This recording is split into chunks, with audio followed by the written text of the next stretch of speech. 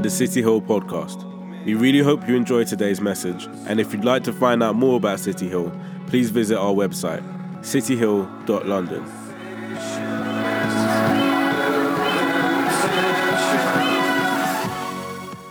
So today what we're doing is we're going into week 2 of our series, and we're looking at an amazing series called 2, which is just a genius name, because last year we did a series called 1, which was Mark chapter 1. I know, the creativity in this church is just overwhelming.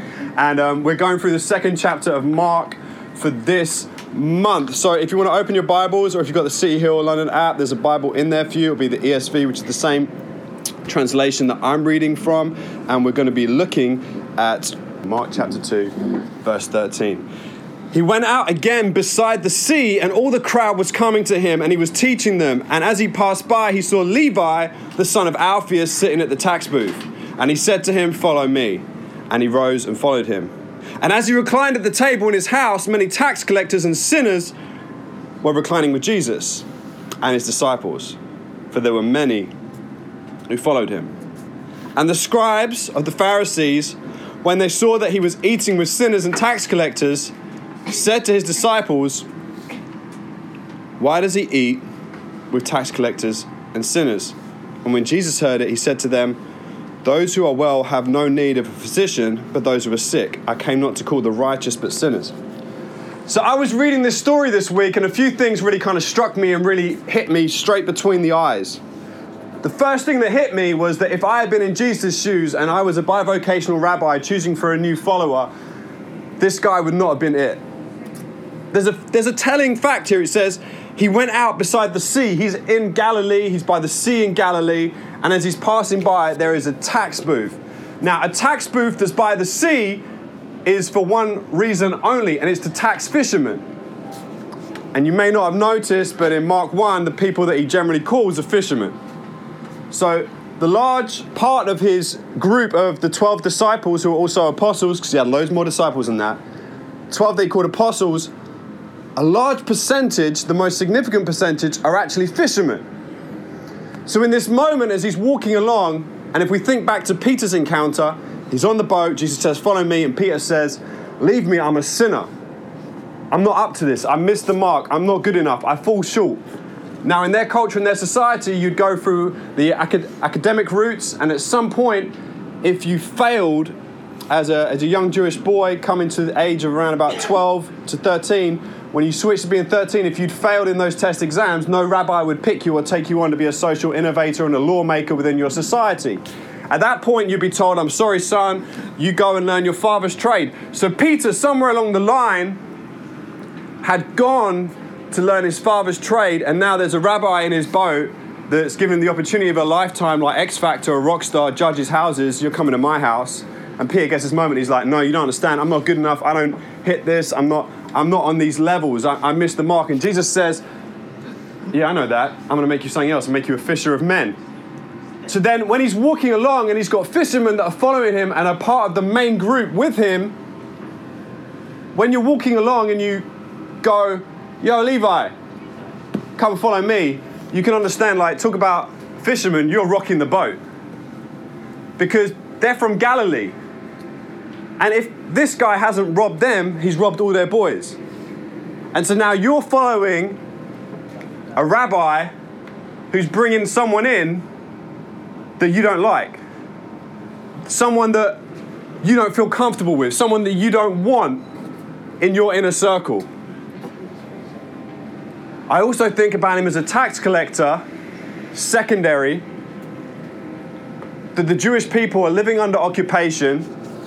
The Romans are there, they've mistreated them, they've rolled up to their party and they've said, "Caesar is Lord," and if you disagreed, the centurions took you out and killed you and took control, or you paid them taxes. And so the taxes would be given to Caesar because Caesar is Lord. And these tax collectors, they are collaborators with the enemy. They not only are collaborators with the enemy, helping to strengthen their position politically and economically, but they also, with the weight of Caesar's centurions behind them, take more money from you than they should so they can line their own pockets. So your whole life you've been a fisherman on these seas trying to bust a living to provide for your family through the good seasons and the bad. And now Jesus is bringing on to the boat with you in your bandwagon someone who's been pilfering and making your life difficult all those years. Some of you guys may have signed up for our texting discipleship thing. If you didn't, I'm sorry, you've missed out on this one. We've been talking about Jesus Gym Buddy, because when you go to the gym in the new year, you don't get any gains unless you have a buddy with you that pushes you to do more than you would do on your own. And one of the first things we talked about is actually, you know what? 2019, you've got to lose a few pounds. You can't go into 2019 carrying unforgiveness on top of you. You don't want to be carrying people around with you on your backs as you try and live this life. You know, sometimes I've spoken to a few different Christians down the years, and they've had all these different problems with churches, all these different problems with different people, and all these different problems with different things. And actually, when you get down to the matter, it's unforgiveness. They're just carrying. They don't even think about it. They don't think that's the main thing, but they can't flourish because they can't let go. And the Bible is so clear. If we don't forgive, God doesn't forgive us. If last year was a bit stifling, I just want to say the first thing I would always point a finger at before you get into anything else is there someone I need to forgive? Is there someone I need to let go? Because you'll find out when you let them go, you find out you actually let yourself go. It's the only way you get free. You think you're setting them free, you're not. You set yourself free when you forgive. And so when I think about the mix and how the disciples must have taken the news when Jesus says to Levi, come follow me, I think for quite a large proportion of them it had been very, very unsettling. It's funny, you see, everyone always talks about in churches, and I've done consultancy with a number of different churches in different areas and helping them reach different demographics and people that they want to reach, and generally young people. That every church I go to goes to me, Andy, we really want to reach young people. And then I sit through the service and I realize everything they've done, everything they've said says you don't want to reach young people. You know what I mean? It's like the announcements are 25 minutes. The young person doesn't care about your announcements. You printed them out, you've emailed them, they're on the billboard, they're on the screen behind them. Why have you just spent another 20 minutes of their lives making them want to hang themselves? And then not only sometimes when you've sung to a God they don't understand, don't believe in, and sometimes you've sung in somewhere from the 18th century. And then when you prophesy, you speak in 16th century English, like somehow God all-powerful and almighty, he just can't say anything without thy or thou. I don't understand this. I don't understand it.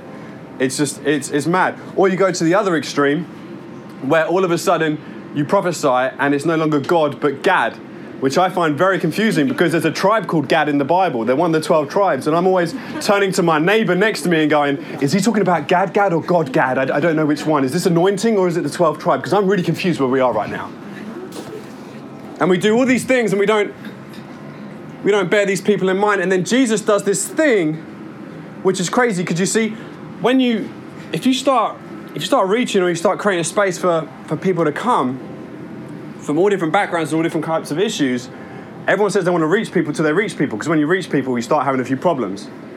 When you reach people, you start loving on someone that other Christians have a problem with you loving or treating that way. And you think that wouldn't happen because they're Christians, and Jesus said he desires mercy, not sacrifice, but you'd be surprised how quickly it descends to a moment where people are going, oh, but people at your church hang around with these types of people. People at your church treat gay people this way. My church, we treat them that way. You don't have to spend too much time to find yourself in a position where you have to make an actual choice. Are you going to fit in in the Christian subculture, or are you going to fit in with Jesus? Because I just want you to know that when he did this moment, people were not happy with him. People were trolling him online. People would have been on Twitter, on Instagram, on Facebook. People would have been talking to their friends. They would have been slagging him off. Like, you have to understand that when he calls Levi, he doesn't just mess with his group, he messes with everyone.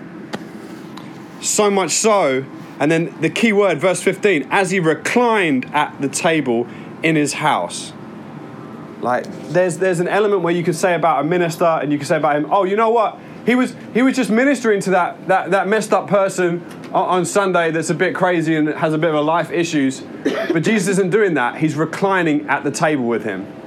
So the way their culture was, you'd have like tables in a house. It wouldn't be tables like this. It'd be a U shape. And when it says he reclined, it meant he would have been in the seat of the guest of honor, and the men would have been like either side of him, the table in a U, and like sofas all around it, a bit like these actually, low like that, but they'd have gone out like you see on the end of like, you know those sofas that come out like in an L shape and then there's no back to it?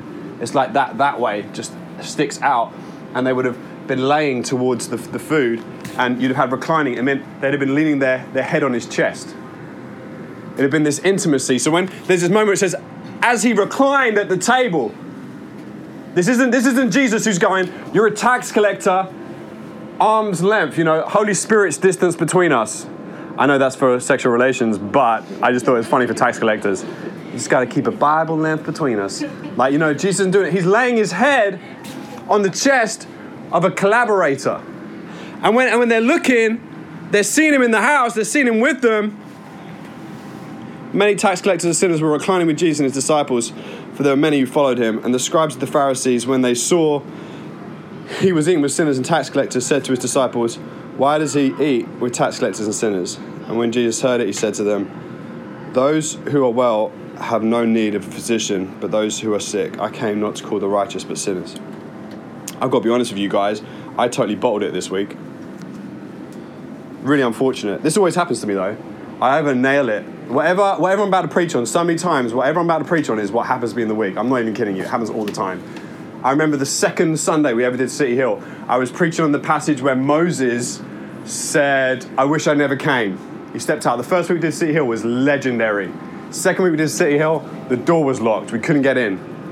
I ran around Clapham Common going to people trying to throw money at businesses. Let us use a room, let us use a room. One guy had room. He goes, I don't want a church anywhere near here. Like, no way. I was like, I'll give you more money, double the money.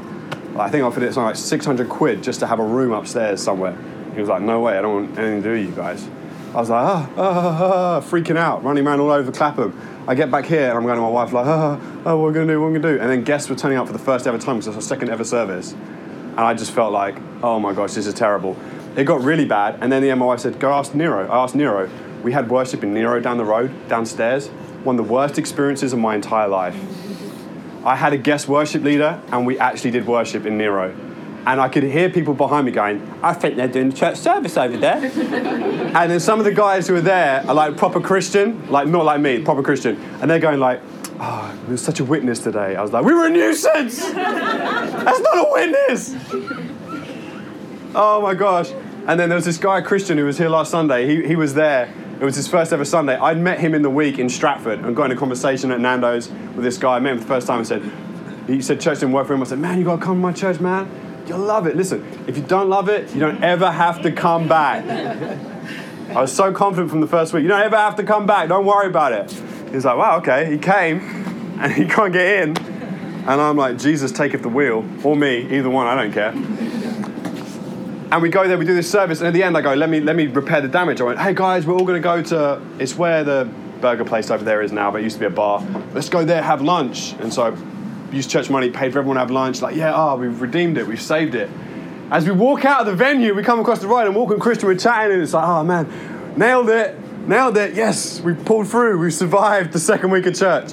He stops, and I'm like, oh, what's the matter? And he goes, my bike's gone. I'm a personal trainer and I need it to go see my clients. I remember the night before I was preparing a talk and I went, one day I'll know what Moses feels like. I didn't know it'd be the next day. I didn't know I'd be coming to church going like, God, I don't want to do this anymore. I didn't know I'd be standing outside thinking, I want to run in front of a bus because if I break my leg, they'll have sympathy and I won't need to preach.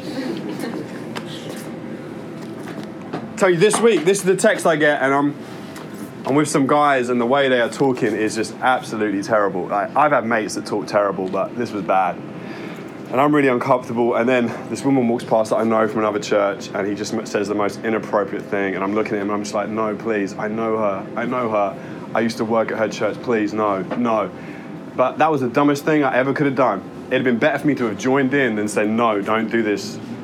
Because then, when he gets his food with the other guys, they sat at the table next to her and just had inappropriate conversation after inappropriate conversation.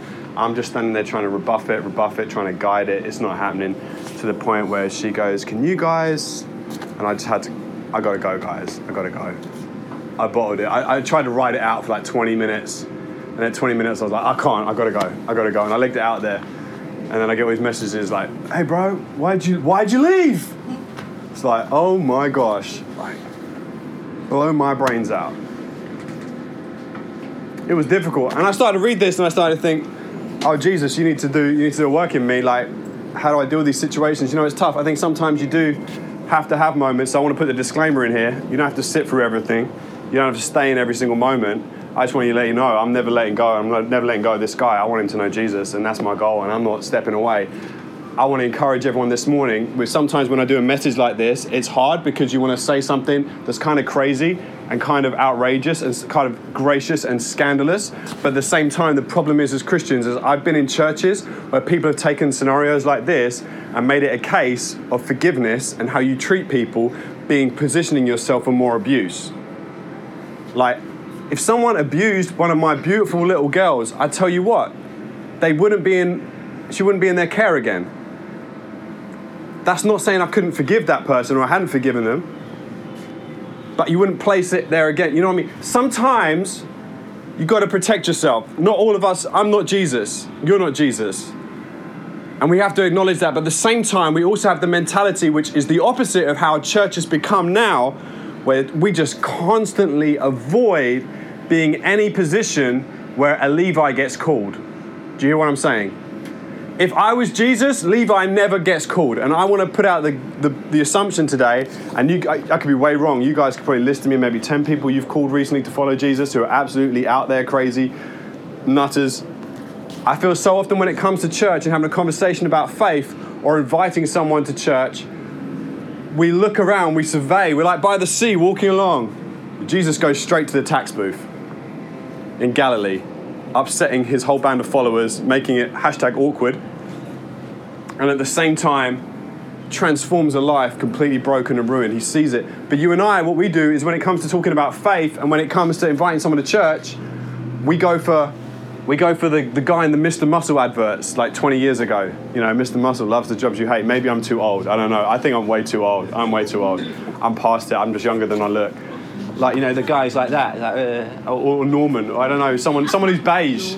Sorry if anyone knows someone called Norman. Sorry if your dad's called Norman. Sorry if I just cussed out Norman. But you know what I mean? A beige envelope. You know, you get mail and it's a beige envelope. It's a bill. You're not excited. You might not even open it. I paid it, whatever. Don't want to look at it. But like, you get a real envelope. Oh yeah. Some people are beige envelopes. And when it comes to church, we always go for beige envelopes. When it comes to sharing faith, we always go for the beige envelope. We never call out a tax collector. You know what I mean? We never call out someone who makes us uncomfortable. We don't step out into those kind of zones. Which is so weird because everyone has gone to a church at some point where someone's told an incredible story about someone's life being transformed and changed. And we've gone, I want that story. But we don't want to call. Like, you read this and go, I want that. I want to see a Levi changed. I want to see people on the fringes. I want to be reclining with them. I want to be chilling with them. I want to see them transformed. I love that in church. And then we're like, maybe not. #, bit awkward, bit uncomfortable. I feel like today, you and I miss out on so many opportunities to see and experience transformation. I feel like we miss out on so many different things. I want to put a challenge out to every single one of us. It's a challenge that went out on the Jesus Gym Buddy text that we've been doing, the discipleship, the challenges and stuff. I want to put out a challenge to everyone today from the base of this text. I want you this week to have a conversation with one person where it's awkward about Jesus. One person. I don't want you to pick Norman.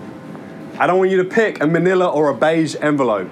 I want you to pick one of the more troubling people in your life. We all have them. We all avoid them. But I feel like as Christians, we go like, you know, I can do all things through Christ who strengthens me, except talk to that person about Jesus. You know what I mean? I don't know why I turned into Joel Osteen meets the Colgate man somewhere along the way, but it happened. Boom, I'll live with it. We always lower it. I want us to look at Jesus today, and I want you and I to do something crazy this week and call out someone because we don't know where it's going to lead. I'm going to pray for us. Father, I thank you that all of us here today at some point have been called out by you at some point, and maybe we were distant, maybe we were far, maybe we were close, who knows? Maybe some of us were Normans, maybe others of us weren't, but we were in a unique scenario where you called us out from where we are. I pray that you would help us be found people who find people.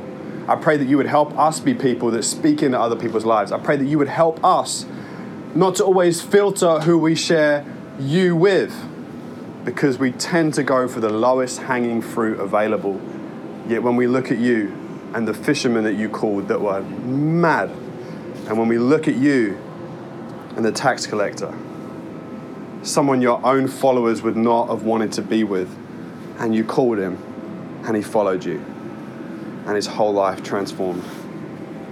Father, I pray that this week we would have eyes to see the people you want us to talk to about faith, not just the people we want to talk to about faith. In Jesus' name.